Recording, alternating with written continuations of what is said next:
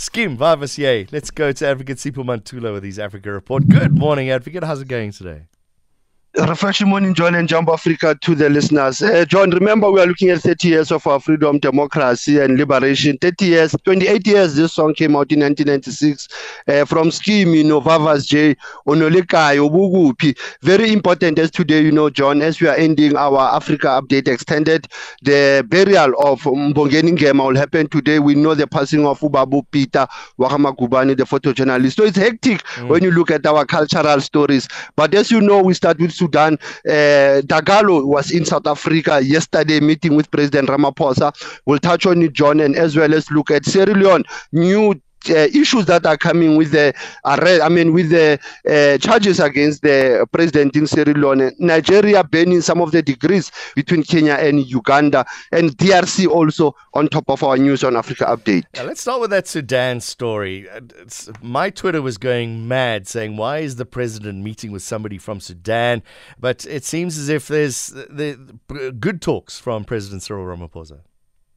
Remember that General Hamdan Dagalo is on what we call diplomatic, secret and sacred open meetings with different presidents from Kenya, Uganda, Ethiopia, Djibouti, and the one of South Africa yesterday to brief President Ramaphosa to say that he will definitely want to end this conflict that has erupted in April 2023, and he will definitely want to meet with General Abdel Fattah Burhan. But he did not specify, John, in that meeting, the date of the meeting, the location, because IGAD, the East Africa Regional Bloc, has been pushing for this mediation between the two leaders. President Ramaphosa also saying that an imminent face-to-face dialogue between the two generals is important, and also to call for an immediate ceasefire in the North Sudan, in Khartoum. So this was an important meeting, or the tour that was concluded by General Dagalo in different African countries. Like you said, John, there was people talking, but this is what we call shuttle diplomatic engagement by leaders in the African continent. Is it just a PR exercise, or do you think something serious will come out of it?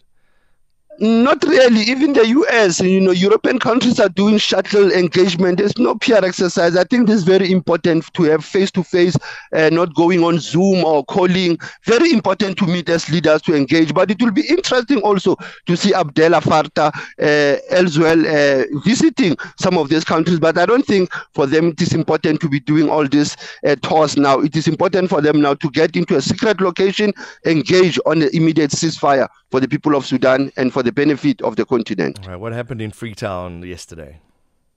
Sierra Leone, remember we spoke about people who were arraigned, 12 of them. Now it appears the former president is back on the charge sheet. Now he's been charged with 4 offenses, including treason for his involvement in the failed military attempt to overthrow President Julius Maada Bio. Julius Maada Bio was in South Africa, John, last month for the APRM. It was interesting to see him that he has escaped attempted military coup. But here you have a former president, Ernest Bai Koroma, being also implicated. As I've said, is a person of interest in the investigation of this attempted military coup. But his team is saying it's a political vendetta against the former president, and his case has been adjourned until January 17. So we'll focus on Sierra Leone also this month, as well as the elections in Comoros. Staying in that neck of the woods, what is happening in Nigeria, Kenya, and Uganda? We are on Education Month also in this country, John. The Minister of Education saying that you are going to ban, they are going to put on hold accredited qualifications that are coming from Uganda and Kenya. They have done it before with Benin and Togo. They are raising this. I don't know whether it's on investigation in terms of fake certificates that are coming from foreign countries studying in their country, either Abuja or Lagos. So it seems that there are issues around accreditation of academic qualifications between East Africa and West Africa. If one looks at it, it's either counter qualifications, they call it counterfeit actually, that are moving. And now one of the main newspapers in Abuja was able to expose this, and the government say that they are going to ban some of the accreditation from Uganda and Kenya, meaning students from those countries, John, it will be difficult for them to study in Nigeria. Okay, so hold on. So if you're a Kenyan or Ugandan with a degree, you can't go to Nigeria, or that Nigeria might not recognize it. It will not recognize it. It means that it will go under serious scrutiny, John, because like I said to you, they've picked up some of the challenges in their country. Okay. The DRC, let's get the latest there. The DRC is that once you have the powerful priests and the churches and the white collar coming into politics, then you must know there's something wrong, John.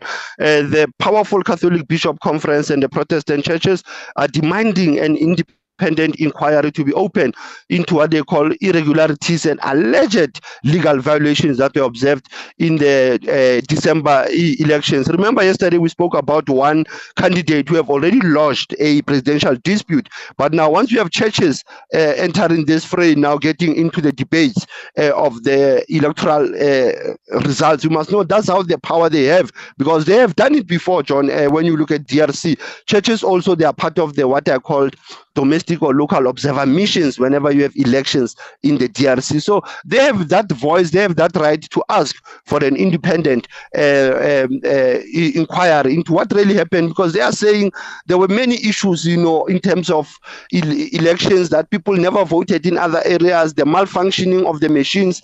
But as you know, the Electoral Commission of DRC is standing with this case, John, that the elections did pass the international standards and they were free and fair. Are the churches joining the court case, or are they just asking for something different?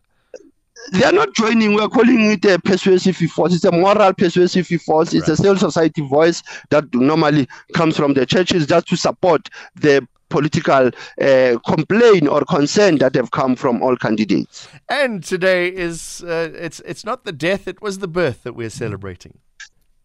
We are celebrating the birth of the SABC, the start of SABC to go live on the streams, what they call the transmission. They go on a single channel, and it was 1976. It's almost 48 years, Despite that, by then it was a state control apartheid tool by John Foster, by BJ Foster.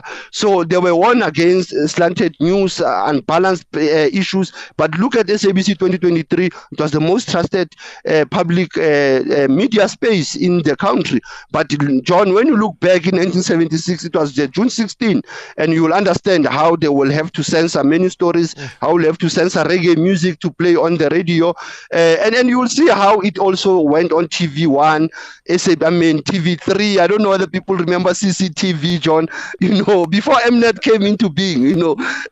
So you look at the broader SABC now, John. I think we have moved digitally. We have seen the radio, the TV, and how SABC also covers the national important issues like the burial of Mbongeni Ngema, the passing of Peter Wahamagubani, the photojournalist. It's very important, John, how it has been trying to cover everything. This year, they will be fully in their hands to cover elections. So you can see the role of the public broadcast. It's not just to play drama and music on TV, John. It's also information and also to cover the African continent. Thank you very much, Advocate Sipho Mantula, for doing that every single day. Stephen's back, so you can have a conversation with him on Monday.